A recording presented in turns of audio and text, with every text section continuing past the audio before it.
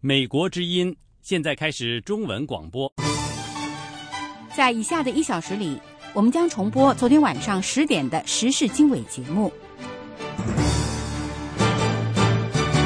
首先请听最新的国际新闻。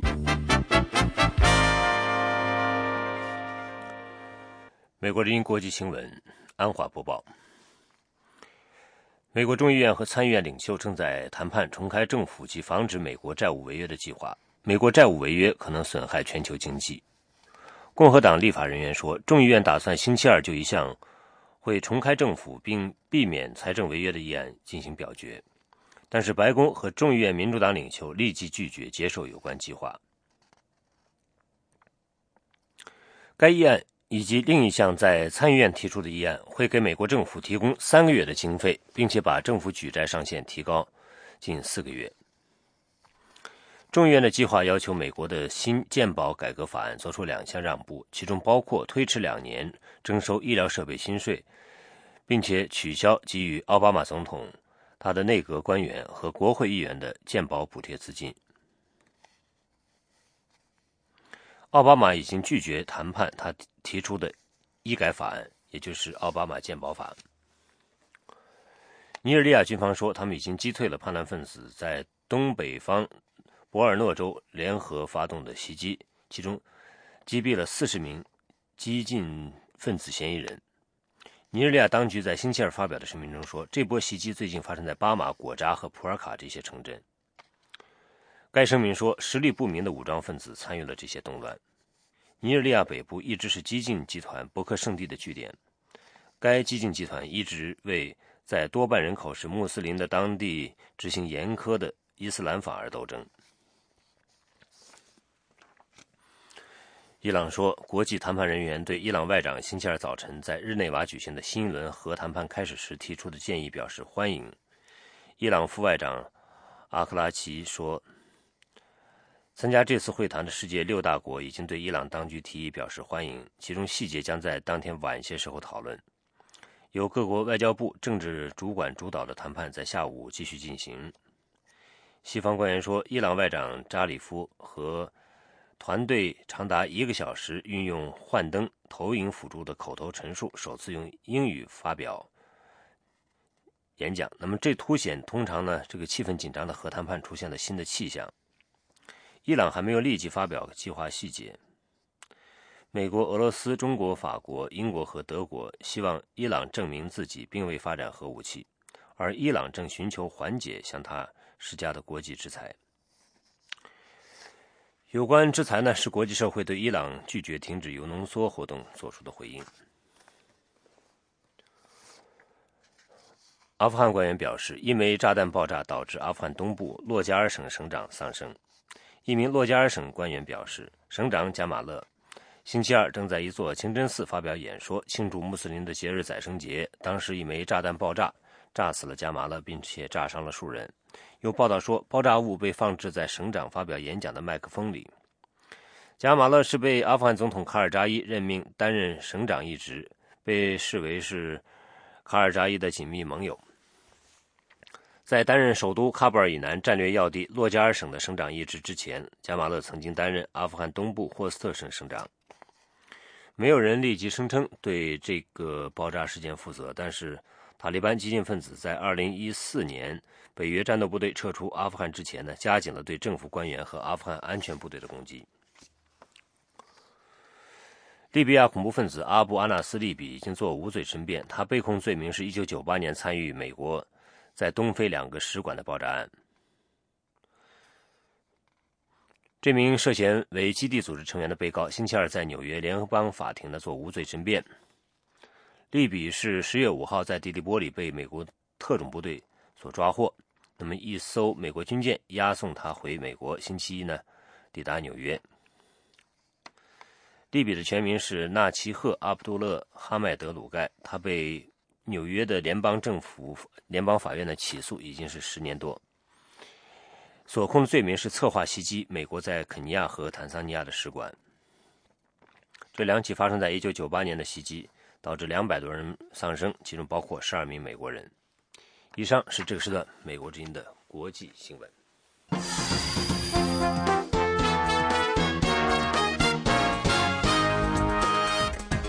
欢迎收听美国之音时事经纬。今天是2013年10月15号星期二，我是陆阳，在美国首都华盛顿美国之音的直播现场为您主持这个时段的节目。这次节目的主要内容有：美国两党议员接近就提高借贷上限和结束政府关闭达成协议；美国国务院前外交官在台北出席会议时指出，美国与台湾的关系缺乏创意和野心；中国一家法院判处在北京机场引爆炸弹的季中兴6年徒刑。一些中国网民对季中兴表示同情，同时指责北京当局无视下层官员，侵犯弱势群体的人权。我们稍后有详细的报道。各位听众，以上是这个时段节目的主要内容，欢迎收听。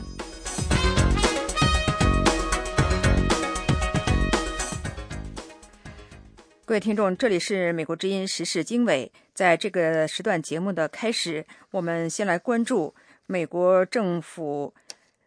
部分关闭和借贷上限的这个问题的进展情况。首先是一条新闻，美国国会参议院的两党议员已经达成共识，将恢复政府运作，并且避免违约拖欠债务。目前美国政府部分关闭已经进入第3周，而且全世界都担心美国可能无法偿还债务。国会参众两院的议员星期二将全面讨论如何达成协议。在星期一的协商之后，两党国会领导人对未来都保持乐观的态度。民主党籍的参议院议长利德表示，双方在星期一达成了显著的进展，他并且对星期二的会谈抱有希望。任何协议都必须在国会参众两院得到通过，并且得到总统签署。目前两党协商的重点在于提高联邦政府明年的债务上限，以及采取短期措施恢复政府运作，同时展开预算的协商。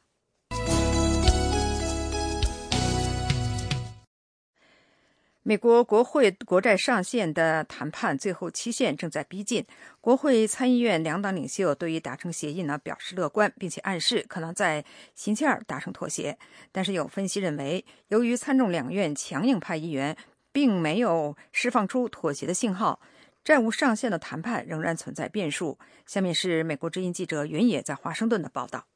美国国会参议院多数党领袖哈里·里德星期一说，参议院两党就打破政府关闭和提高国债上限的谈判取得了重大的进展。共和党籍的少数党领袖麦康奈尔也表示，谈判有望达成双方都能够接受的结果。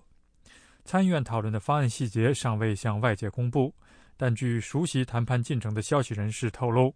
参议院的妥协方案将立即终止政府关门，并把美国政府的举债能力至少延续到明年2月。据消息人士透露，参议院的方案将保证美国政府拨款可以持续到明年1月中旬，并维持今年3月开始的临时全面减支措施规模不变。目前美国国债上限为 16.7 万亿美元，而财政部手中的现金储备只剩下300亿美元。如果国会不能在本星期四之前批准提高举债上限，财政部将不得不在支付国债本息和各项政府开支以及社会福利金的支付当中进行取舍，并最终陷入违约。总部设在科罗拉多州的经济咨询公司行动经济学的首席经济师麦克恩格伦德对美国之音表示，尽管参议院看起来接近妥协，但最终的方案仍然需要两院的通过并由总统签字，因此谈判仍然存在变数。他说I think the real key will be watching how Ted Cruz reacts to the Senate deal. 恩格伦德说，关键的是参议院里面坚决反对提高国债上限的共和党成员，比如德克萨斯州的参议员克鲁兹对参院的妥协方案如何反应。如果这部分人可以接受妥协的话，那么这个方案在众议院获得多数是有可能的。克鲁兹参议员是平价医保法案的主要反对者，他坚决主张把废除该法案作为政府预算拨款的先决条件。众议院多数党领袖共和党籍的米基坎特说，共和党众议员将在星期二举行一次闭门会议。众议长贝纳尚未就参议院的进展做出任何表态。美国财经媒体 CNBC 报道说，即使参议院的两党领袖星期二达成妥协，克鲁兹参议员等强硬派仍然可以利用立法程序将投票拖延几天。这意味着国会在17号以前结束僵局的可能性微乎其微。星期一，面对国会山上大批记者的追问，克鲁兹参议员强调，首先要看到两党领袖妥协方案的具体内容。星期一公布的《华盛顿邮报》美国广播公司联合民调显示，随着美国政府关门进入第3个星期，以及国债谈判的期限临近，美国民众的不满情绪日渐高涨。74%的受调民众对共和党处理僵局的方式表示不满，对奥巴马总统不满的民众比例也高达53%。以上是美国之音记者袁野在华盛顿的报道。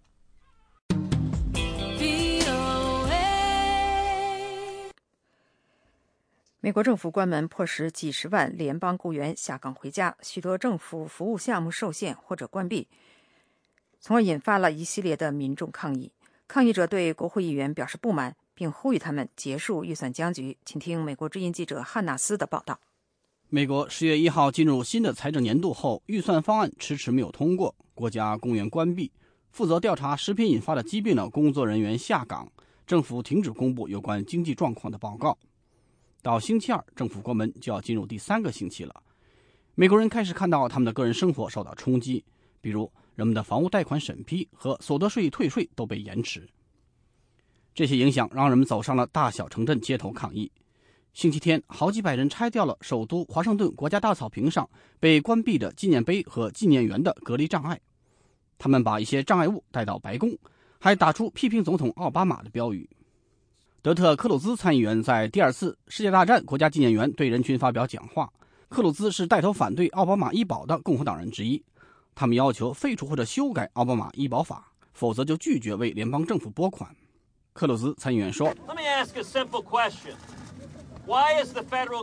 他说，让我问一个简单的问题，为什么联邦政府要花钱树立屏障，不让退伍军人进入这座纪念园？示威者星期日还来到美国国会大厦，表达对国会议员的不满。议员们一次一次的未能就预算达成协议，多年来都是靠所谓的持续决议这种临时预算案来维持政府运转。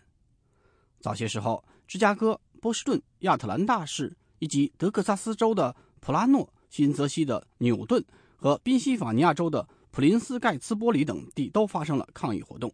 星期天，一些跑步健身者在费城附近的弗吉谷国家历史公园抗议关闭公园，并且抗议在关闭期间对公园内跑步者进行罚款的做法。本星期还有一些计划中的抗议活动。宗教领袖和部分被强迫休假的联邦雇员星期二将到华盛顿的国会议员办公室进行交涉。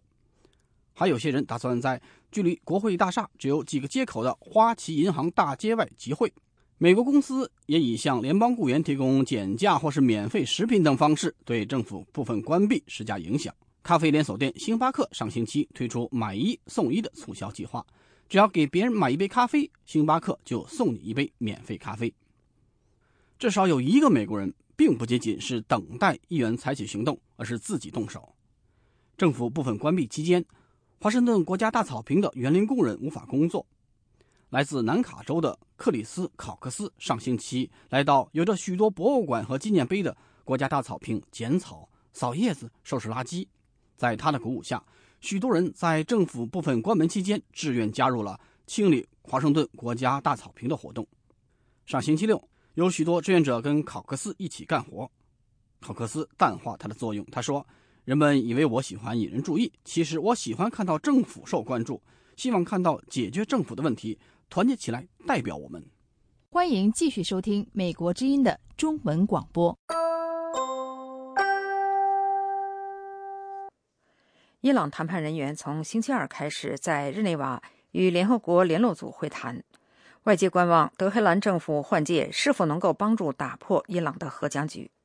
伊朗目前正在受到经济制裁的沉重打击，联合国要求伊朗保证不会发展核武器。伊朗领导人说，他们不希望拥有核武器。下面是美国之音记者裴鑫在日内瓦的报道。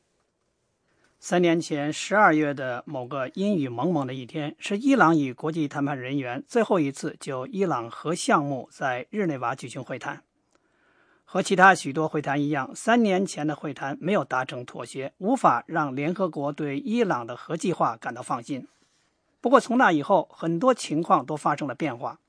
今年6月，伊朗人出人意料地选举温和派鲁哈尼为总统。伦敦国际战略研究所的伊朗问题专家马克·菲斯帕特里克说，鲁哈尼的表态，特别是上个月在纽约联大的讲话，让人看到了新的希望。他说，我认为伊朗将拿出一些新的东西，这会不会足以取得突破呢？我感到怀疑，但是某些小的进展还是有可能的。然后呢，会有更多的会谈，这些会谈或许为取得更多的进展创造可能性。不过，在鲁哈尼总统的外交部长会晤了联合国联络组，并且同意在日内瓦进行进一步的会谈，以及在鲁哈尼同美国总统奥巴马通电话之后，这位伊朗领导人在国内被批的步子走得太快。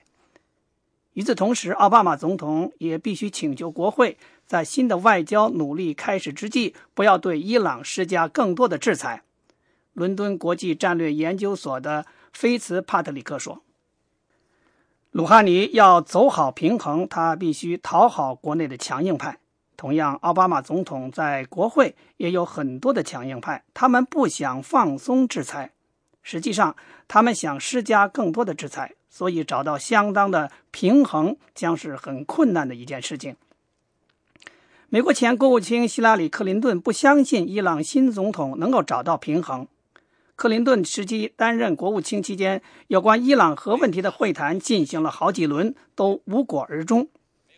他星期五在伦敦智库七仙楼发表了讲话。他说，下星期在日内瓦，我最感兴趣要听到的是伊朗方面在谈到他们希望通过谈判达成一项既让他们满意也让我方接受的解决方案的时候，是否能够拿出新的真东西来。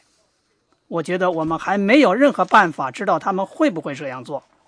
有关专家说，他们唯一能够肯定的是，日内瓦开始的会谈将是一个长久的过程，充满了历史的包袱、彼此猜疑以及相互抵触的目标。专家们希望能够看到进展，但是并不指望有任何突破出现。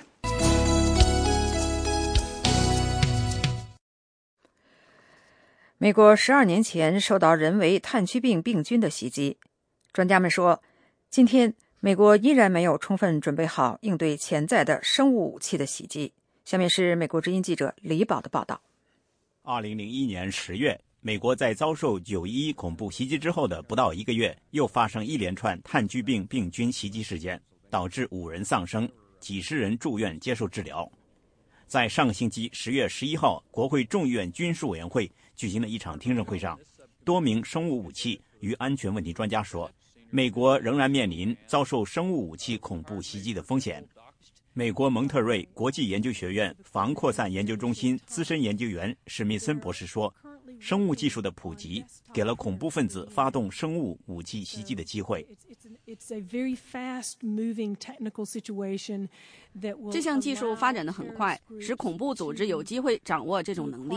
我们知道，像基地组织这样的恐怖主义组织有任意杀人的意图。我对未来非常担心，我不知道何时，但我相信我们会再次看到生物恐怖袭击。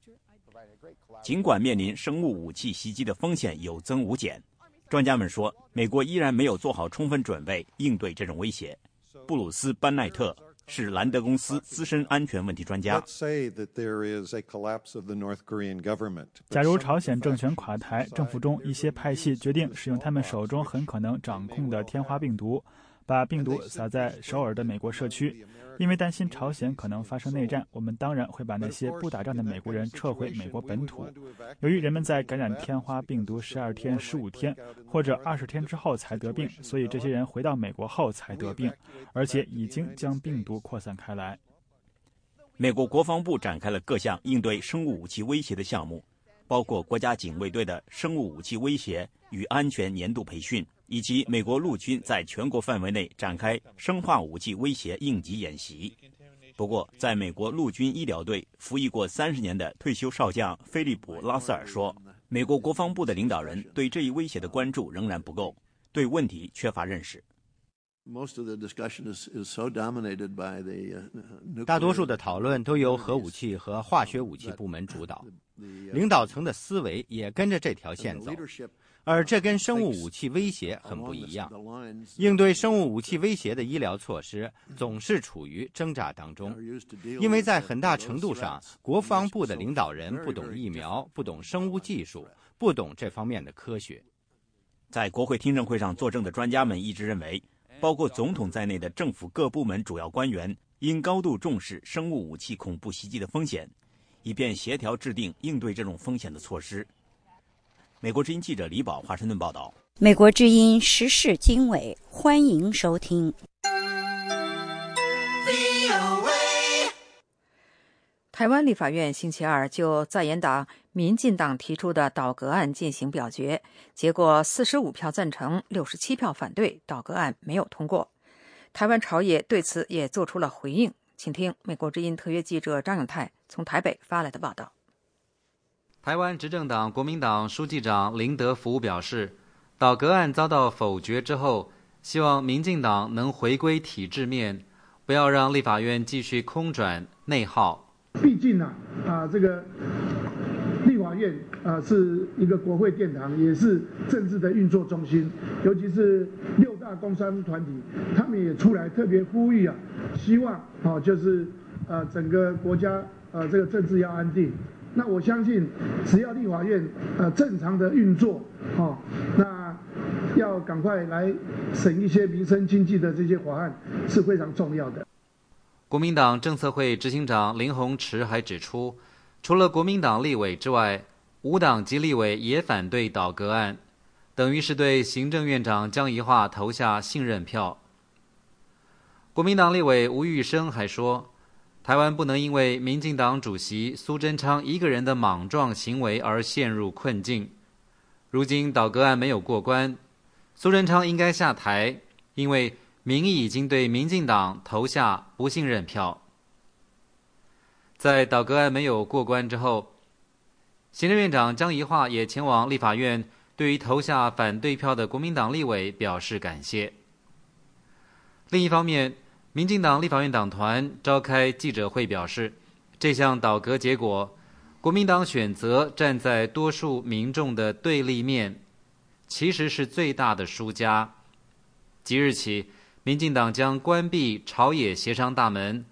并展开倒马运动。民进党主席苏贞昌出席立法院外群众聚集活动时表示，国民党以党纪威胁党内立委一定要投反对票，虽然一票都没有跑，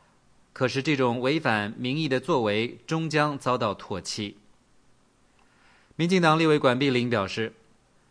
国民党的立法委员应该为投下反对票感到惭愧，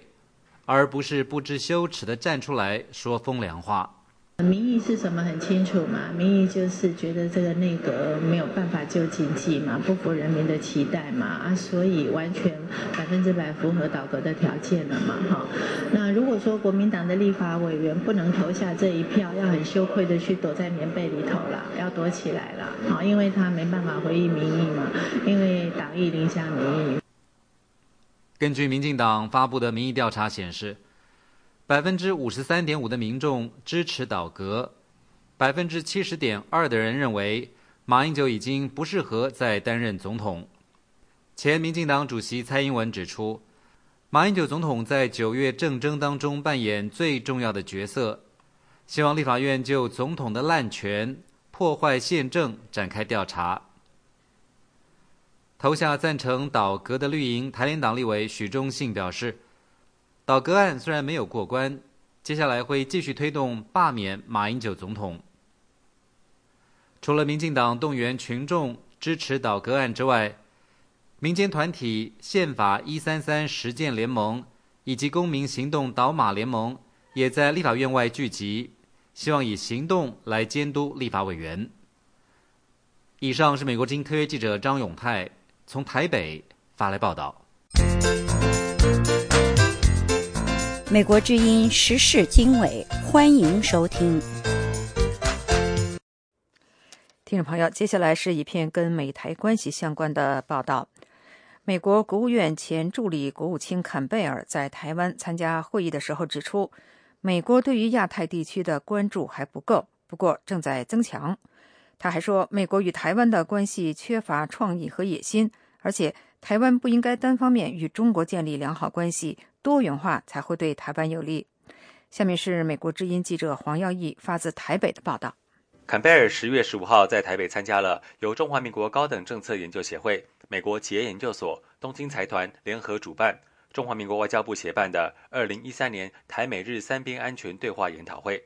他在致辞当中表示，由于美国政府以及国防体系当中了解亚太的人太少，所以美国对亚太地区投入的不够多，而即使有投入，也主要在东北亚地区。坎贝尔说，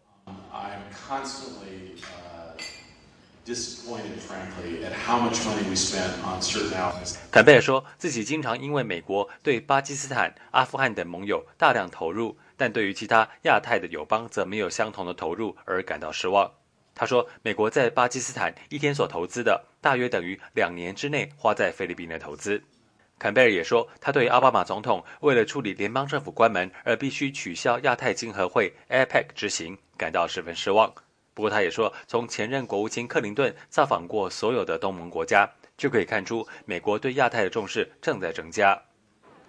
关于中国在世界舞台上扮演的角色，有些人将中国与当年的德国比较，坎贝尔不赞同这样的说法。坎贝尔认为，当年德国是被禁止参与国际舞台，而现在则是即使其他国家需要，并且要求中国担任起一个负责大国的角色，并且协助建立国际秩序，中国自己却不愿意在世界舞台上扮演大国的角色。而台湾向美国军购方面受到许多阻碍，包括台湾自己内部的财政问题。坎贝尔说，其实包括澳大利亚都在军费上有所减少，但是面对中国军费大幅增加，强力建军，台湾必须要考虑到自己的安全。他呼吁美台之间进行更多非官方的协商来解决这个问题。关于奥巴马总统极力推动的跨太平洋伙伴关系 TPP， 坎贝尔说，亚洲正在崛起的庞大中产阶级将提供巨大的商机，这也是为什么加入 TPP 十分重要。不过他说，越南在1年半之内就做出许多有利于加入 TPP 的准备，却没有看到台湾这样做。他希望台湾朝野要了解，多建立国际贸易关系对台湾是有利的。他说，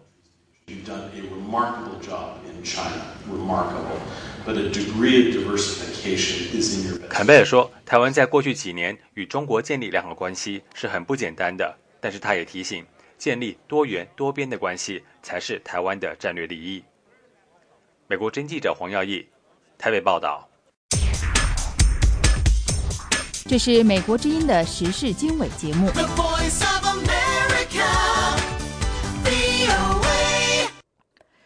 国际货币基金组织说，全球经济增长的形态再次发生转移。该组织最新预测显示，亚太地区经济发展减弱，比今年早些时候预测总的将减少近1个百分点。下面是美国之音记者阿塞加的报道。国际货币基金组织说，欧洲债务危机最糟的情况可能已经结束，不过全球流动紧缩和中国增长减缓都抑制了亚太地区新兴国家的产业活动。好消息是，欧洲看起来已经开始再度增长，在新兴市场经济体，那才是坏消息的所在。中国经济大致上没有受到近来市场波动的影响，今年它的经济增长将放缓至 7.6%， 2014年再减缓至 7.3%。印度的通货膨胀已接近2位数，它今年的经济增长估计是 3.8%， 较早些时候的预测降低2个百分点。和印度有大量贸易往来的澳大利亚，今年的经济增长为 2.5%， 比原先的估计可能减少半个百分点。比较光明面的是日本，来自政府的经济刺激看起来已经让日本脱离通货紧缩的循环。不过，国际货币基金组织总裁拉加德说 And obviously we know很明显，现在我们和你们都知道，未能提高举债上限不但会对美国经济造成严重的损害，也会伤害全球经济。除非国会能就举债上限达成一致，否则美国将在10月17号用尽资金支付其财政义务。一旦发生这种情形，经济学家说，金融市场将会崩溃，利率将会飙升，而美国也可能再度陷入衰退。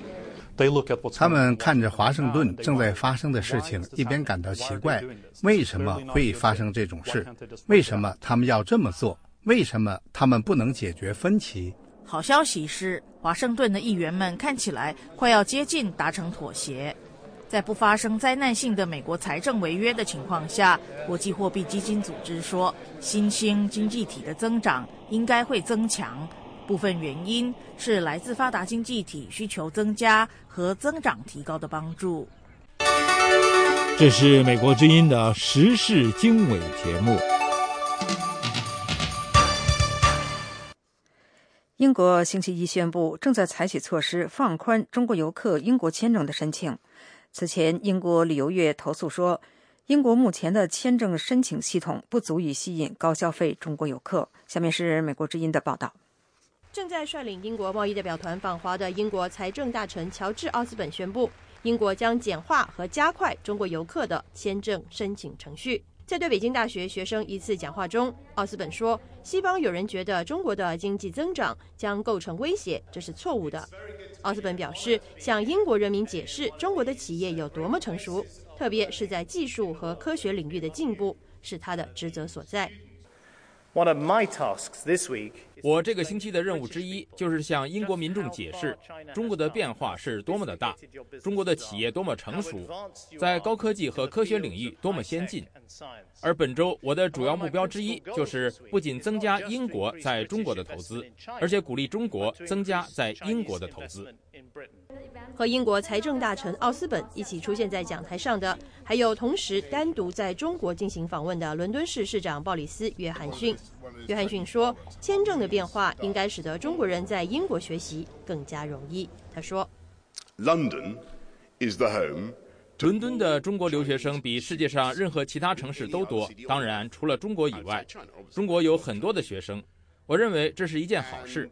我非常高兴听到英国政府正在努力增加中国留学生的数量。5年前，当我来到中国时，我曾表示希望未来看到这些数字的增加。现在，中国留英学生的数量已经增长了149%，仅去年伦敦中国留学生的数量就增加了12%。过去前往欧洲的中国游客通常选择不在英国停留，因为英国不属于欧洲多数国家认同的申根签证国。去英国需要单独申请签证，申根签证只需要1国签证，去其他的申根区国家就可以免签证。英国财政大臣表示，这些变化将减免到欧盟国家访问的中国游客单独提交英国签证申请的必要。根据一项试验计划，一些指定的中国旅行社将能够使用欧盟的申根签证表格，提交前往英国的签证申请。这里是美国之音的中文节目。今天也就是10月15号，是中国最高领导人习近平的父亲中共元老习仲勋明代100周年。在中共忙于举行各种纪念活动之际，有分析说，当局目前最应该纪念和践行的是习仲勋留下的改革遗愿和他一辈子不搞左不整人的风骨。以下是美国之音记者海燕在香港的报道。习仲勋曾是中共陕甘边根据地的主要创建人和领导人之一，更是邓小平时代主政广东推动经济特区发展的改革开放的重臣。自1962年9月起，习仲勋因毛泽东所说的利用刘志丹的小说反党而受到批判和排斥，在文革期间更是惨遭迫害，被审查、关押、监护前后长达16年之久，直到1978年11届三中全会后，才由前中共开明派领导人胡耀邦平反。尽管习仲勋生前曾担任政治局委员、副总理和人大副委员长，并非最高一级的政要，但由于他是党内著名改革派，对推动中国80年代改革开放起过重要作用，因此仍受中共尤其是改革派人士的敬重。习近平去年11月出任中共最高领导人之后，外界期待他能秉承其父徐仲勋的遗风，推动中国进一步改革，尤其是政改。但是由于中共近期掀起反宪政风，加紧控制言论，打击意见人士，使得党内和社会大有向左转的趋势，舆论更是希望抬出徐仲勋来表达对当局左转的不满。而有评论认为，中共近期在甘肃、陕西、广东和北京等地高调举行各种纪念徐仲勋100年诞辰的活动，有为习近平脸上贴金，打上改革派标签的嫌疑。前中共中央政治局秘书、已故改革派领导人赵紫阳的助手鲍同星期二对美国之音表示，徐仲勋作为改革派重臣，品德刚正，确实值得纪念，但希望中共不要走形式，应当完成徐仲勋生前最大的一个遗愿。鲍同说，我想应该实现他最后的理想，或者说他最后的愿望。据我知道，他最后在担任全国人民代表大会的副委员长期间，希望中国能够制定不同意见保护法，保护不同意见的法律。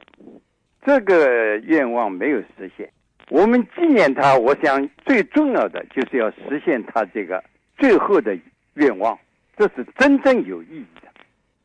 徐仲勋一生历经中共多次党内斗争，作为受害者，他尤其对左倾现象的触角十分敏感。据报道，徐仲勋在80年代担任中共中央书记处书记期间，一次和人民日报社长秦川在中南海散步时说，我这个人呐，一辈子没有整过人，一辈子没有犯左的错误。前中央党校理论研究室副主任、中国政治体制改革研究会干事长杜光教授星期二对美国之音说，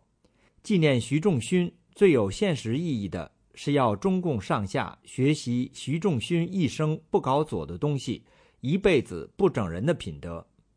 杜光说，我觉得最值得纪念的是他不搞左的，不整人，这在老一辈革命家当中是很难得的，也很少有的。对我们现在来说，不搞左的，不整人，就应该是成为目前我们纪念习仲勋应该值得我们现在一些当权者很好考虑的。另外，有香港媒体报道说，由于习近平近1年来的表现让外界感到疑惑，搞不清楚他究竟是真左假右，或者是真右假左。习近平在深圳安度晚年的87岁的母亲齐心，虽然远离北京，但却非常关注外界对习近平的评价，希望儿子能继承其父的改革遗风。美国之音记者海燕，香港报道。这里是美国之音的中文节目。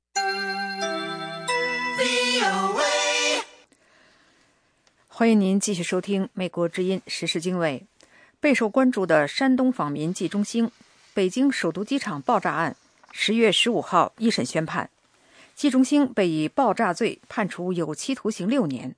他的哥哥季中吉对美国之音表示，季中兴在宣判之后与亲属短暂会面中表示不服，要上诉。请听美国之音记者叶冰的采访报道。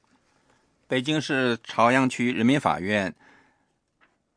10月15号上午9点对北京机场爆炸案被告人季中兴作出6年有期徒刑的宣判，但是判决只提到季中兴2013年7月20号携带自制爆炸装置在首都国际机场造成的爆炸案，但是没有涉及与爆炸案密切相关的给季中兴造成瘫痪残疾的广东东莞治安队殴打案，也没有考虑季中兴为解决此案上访和控告8年仍无结果的情节。季中兴的哥哥季中吉在宣判当晚对美国之音表示，他和父亲季泰荣在宣判后与季中兴会见了3分钟，他们3人都认为判决不公，决定上诉。他说，我弟弟的判决我们不同意，现在我们要我弟弟也要上诉，我们都要一家，跟我爸跟我有我弟弟都是一个意见上诉。在这起案件开庭审理过程中，当年与季中兴一起被殴伤的云南籍民工龚明照，曾用名龚涛，没有被传唤出庭作证。他曾多次公开表示，他和季中兴都遭到治安队员钢管暴打，并严重受伤。他不久前对美国之音表示，他已经将他和季中兴同时被打的经过写成书面证明，并致函东莞警方，指证他和季中兴都遭到治安队员殴打。他当时头部和腰部受伤，到医院治疗缝合伤口，而季中兴被打成残废。15号一审宣判期间，数十名访民到朝阳区法院外面围观，其中有人举着标语牌上写着“被逼无奈，中兴无罪”，还有人在街头抛洒大量传单。当局出动了一些警察到现场警戒。从山东鄄城县老家到北京旁听宣判的季中吉表示，季中兴的案子是有被打致残的前因，现在又被判刑过重，他们全家盼望季中兴获得他追求的公正，并强烈要求当年殴打季中兴的那些人得到法律制裁。他说，我弟弟他就不应该判那么多年，完了再一个是广东那个事情打我弟弟那些人，为什么他们这有关部门应该管的，为啥还不管不问，一直不管不问，那为啥了？首都机场爆炸案发生后，广东省司法当局和东莞市政府和警方都表现得非常积极，连夜召开紧急会议，成立专案组，宣布要对季中兴所说的被殴打致残案进行复查，但是至今没有做出结论。东莞市政府7月下旬发出通报表示，该市政法委曾于2009年出于人道主义给予季中兴救助金10万元人民币。通报说，季中兴在收取救助金后，对东莞市的救助表示感谢。季中兴案的2位辩护律师之一刘晓元15号发微博说，至今广东警方对季中兴投诉的治安队员殴打致残案仍然没有复查结论。当年在东莞开无营业执照摩托车载客的季中兴和当时的乘客龚明照都指称东莞新塘村委会治安队员将他们打伤，但是对方称这是一起发生碰撞的交通事故。刘晓元律师对美国之音表示，法院认定季中兴犯下爆炸罪是错误的，他认为这至多属于过失爆炸。他说，那么过失爆炸没有造成严重的后果，同时也不构成过失爆炸罪，更不构成爆炸罪。那么退一步说，就是他的指控，对他的判决是爆炸。对，当然他的判他有期徒刑6年，法院说是轻判，我认为这也是重判。季中兴那个案件是有特殊原因的，他的被殴打致残以后，长达8年，通过当年的报警处理解决不了，后面法院诉讼也没有解决，上访反映也解决不了，最后他带了一个自制的炸药到那个机场去，实际上去机场也是为了引起关注，并不是要去炸机场或者伤害无辜。主持庭审的法院没有采纳刘晓元和李方平这2位辩护律师提出的季中兴为了引起社会关注，以解决长期未获解决的问题的辩护意见。法院认为，公民维权应通过合法、理性、有序的方式进行，任何人不得以维权为名侵害他人的合法权利，更不得采取极端方式危害公共安全。案发起因不影响本案爆炸罪的认定，但是法院并没有考虑上访民众面对的遭到漠视、虐待甚至更严重威胁的现实。季中兴在案发时将自己左手炸成重伤，送医后左手被截肢。2007年7月26号，东莞市人民法院以证据不足原因，判决季中兴要求33万8千余元人民币赔偿的民事诉讼败诉，他后来的上诉也被驳回。美国之音叶冰，华盛顿报道。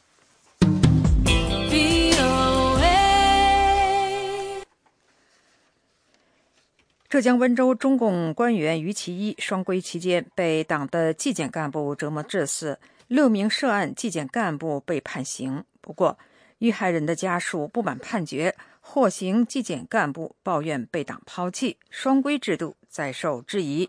而中共党史学者为双规制度辩护。下面是美国之音记者申华在华盛顿的报道。浙江温州原工业投资集团有限公司党委委员、总工程师于其一2013年4月8日在双规期间死亡。浙江衢州法院最近认定6名中共纪检干部双规期间折磨于其一致死，犯有故意伤害罪，被分别判处4至14年徒刑。报道说，于其一被限制人身自由、强制交代问题期间，多次被纪检干部将头按在装有冰水的浴桶内。衢州市公安局的验尸鉴定说，死者因吸入液体致肺部功能障碍死亡。中国官方新华社以及多家国际媒体报道了这则与中共双规和反腐有关的死亡案件。中国知名人权律师蒲志强是遇害人于其一家属聘请的律师，他对美国之音说：做这样的一个案件呢，我们是希望得到一个公正的处理，然后让这个损害他人权利这样的人呢付出代价，这是一种情形。在官方来讲呢，明显没有任何想法希望通过这个方式呢来反思纪委和双规这样的一种体制。蒲志强说，一般人认为中共的双规是反腐的重要步骤，其实这是一种误解。按照中国的刑事诉讼法，中国官员的职务犯罪应由检察院直接起诉。负责于其一案的双规干部，其中包括尚未受到法律追究的地区纪检委主要负责人，超越宪法、私设公堂、搞逼供信、实施酷刑，暴露中共双规制度侵犯人权、超越法律的弊端。现在呢，这个双规在所有的根本性的问题上呢，都实际上呢被用来破坏法治和掩盖这些人的罪行。甭说这个一个区级纪委了，中央纪委侦查薄熙来案件，侦查了1年半就得出两笔受贿，1笔贪污，加上1个滥用职权，打了个耳光。不要指望纪委能够查清楚这种腐败，反腐败也不需要纪委这样的一种模式。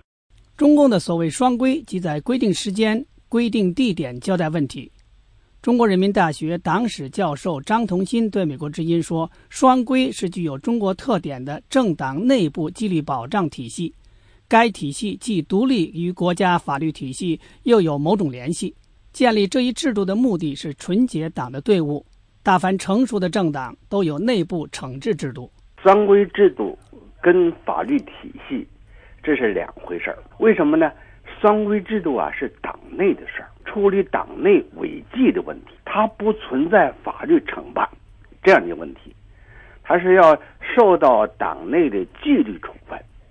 但是如果在这个双规过程当中发现你有犯罪行为，这样的纪检机关呢，他有权，他有责任向法院提出公诉，走法律程序。这是中国的这个对党内队伍的治理党的干部的一种规定。它跟这个法律是两个体系。谈到浙江衢州纪委干部被惩处案时，张同新教授说，受到惩罚的是那些违法的双规干部，而不是双规制度本身，二者不能混为一谈。那么浙江发生这个事儿，确实是这个你这个纪委本身的干部你犯错误了，他没有弄清这个纪检他的责任跟这个法律责任的这个区别，当然他这种行为就是犯罪了，这个法院当然对他进行审判判刑。遇害人于其一到底有什么腐败问题，目前还不清楚。有报道说他的案情可能同土地交易案审批有关。另外，蒲志强律师说，于其一家属不服判决结果，要求追究更高级别纪检官员的责任。与此同时，获刑的6名纪检干部则大喊被党抛弃。美国之音记者申华华盛顿报道。这是美国之音的时事经纬节目。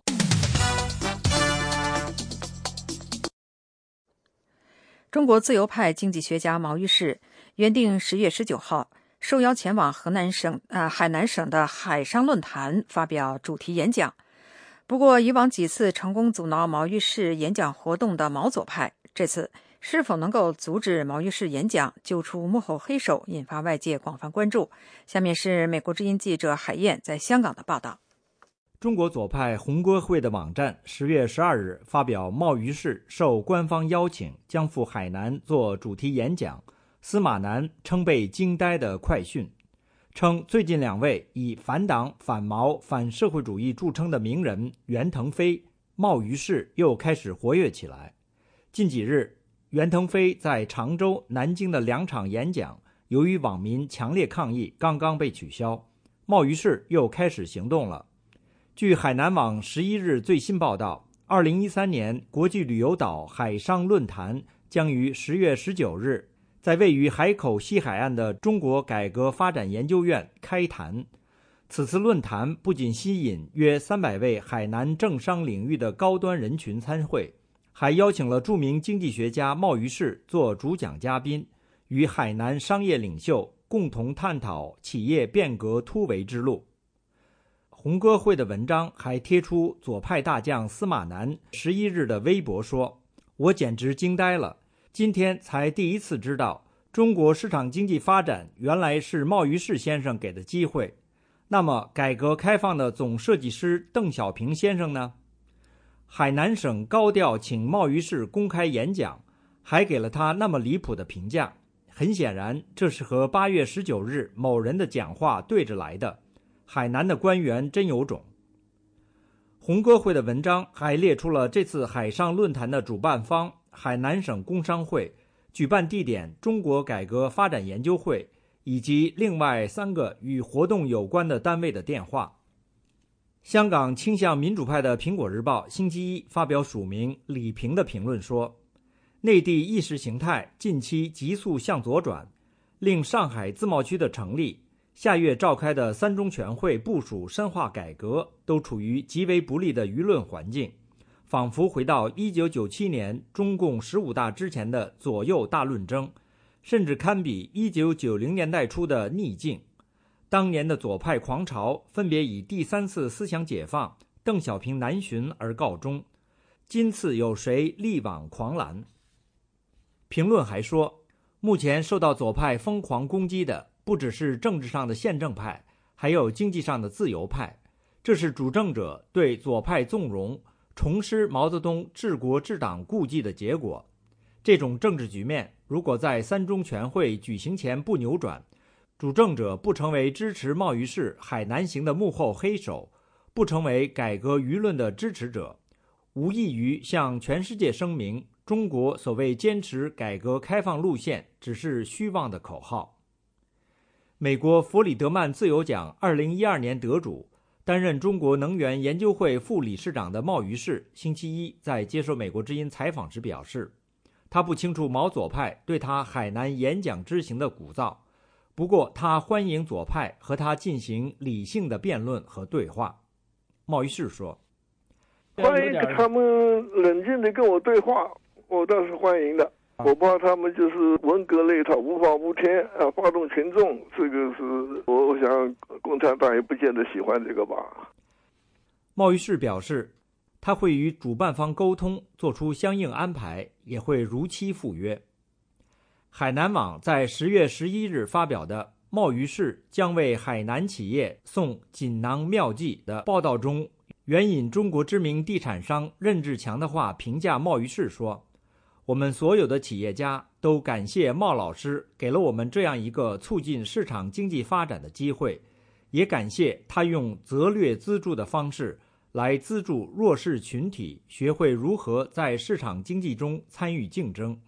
不过，与毛于轼立场尖锐对立的司马南在个人微博上说：“今天才第一次知道，中国市场经济发展原来是毛于轼先生给的机会。那么改革开放的总设计师邓小平先生呢？”司马南在引用时漏掉了任志强原话促进中国市场经济发展中的促进2个字，所以得出相关否定邓小平改革开放历史功绩的结论。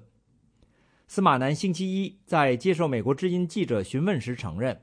他在写微博的时候没有注意到促进2个字，造成文字意思上的很大不同。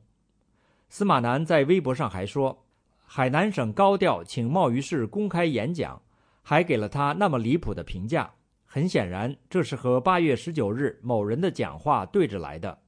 在记者询问海南邀请贸于市演讲是否到了与习近平8月19日讲话对着干如此严重的地步时，司马南表示，贸于市和任志强代表的是宪政的道路，而宪政的道路说得彻底一点，就是推翻共产党，另搞一套的道路。司马南说，宪政派主张的是依照美国的模式改造中国，宪政是让中国共产党下课，是多党执政、三权分立，是要照着美国的政治制度来的问题。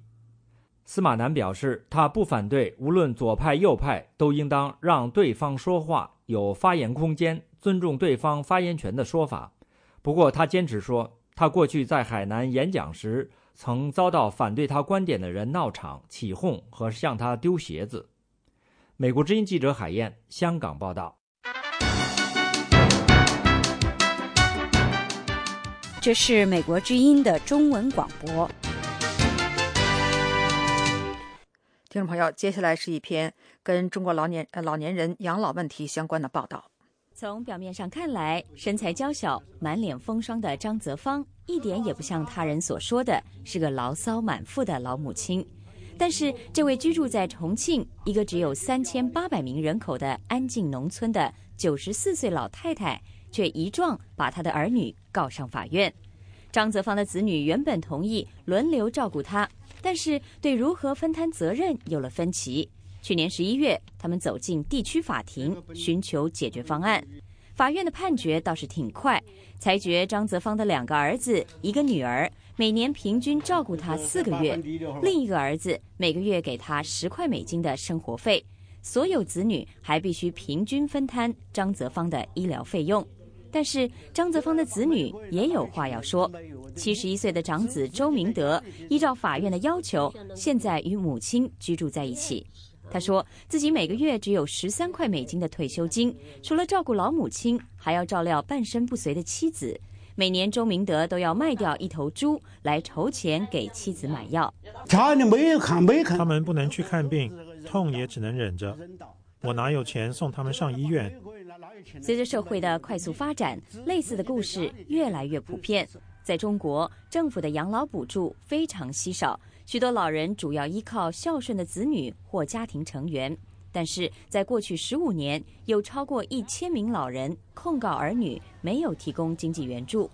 今年7月开始施行的老人法更规定，居住外地的子女如果不经常回家探望老人，将被处以罚款甚至监禁。张泽芳说，他从来没想过会控告自己的儿女。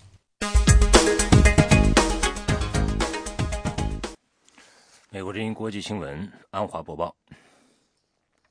美国众议院和参议院领袖正在谈判重开政府及防止美国债务违约的计划。美国债务违约可能损害全球经济。尼日利亚军方击退叛乱分子，有40人丧生。尼日利亚当局在星期二发表的声明说，这波袭击最近发生在巴马、果扎和普尔卡这些城镇。伊朗说，国际谈判人员对伊朗外长星期二早晨在日内瓦举行的新一轮核谈判开始时提出的建议表示欢迎。阿富汗官员表示，一枚炸弹爆炸导致阿富汗东部洛加尔省省长丧生。一名洛加尔省官员表示，省长贾马勒星期二正在一座清真寺发表演说，庆祝穆斯林的宰生节。当时一枚炸弹爆炸，炸死了贾马勒，并炸伤了数人。有报道说，爆炸物是被放置在省长发表演讲的这个麦克风里。贾马勒被阿富汗总统卡尔扎伊任命担任该省省长一职，被视为是卡尔扎伊的紧密盟友。利比亚恐怖分子阿布阿纳斯利比已经做了无罪的申辩，他被控的罪名是1998年参与东非2个美国使馆的爆炸案。以上是这个时段美国之音的国际新闻，感谢各位的收听。以上是这1小时的国际新闻。您如果需要获取更多的信息，请访问美国之音网站 www.voachinese.com。美国之音现在就结束这1个小时的新闻节目。下次播音在北京时间上午8点开始，欢迎到时收听。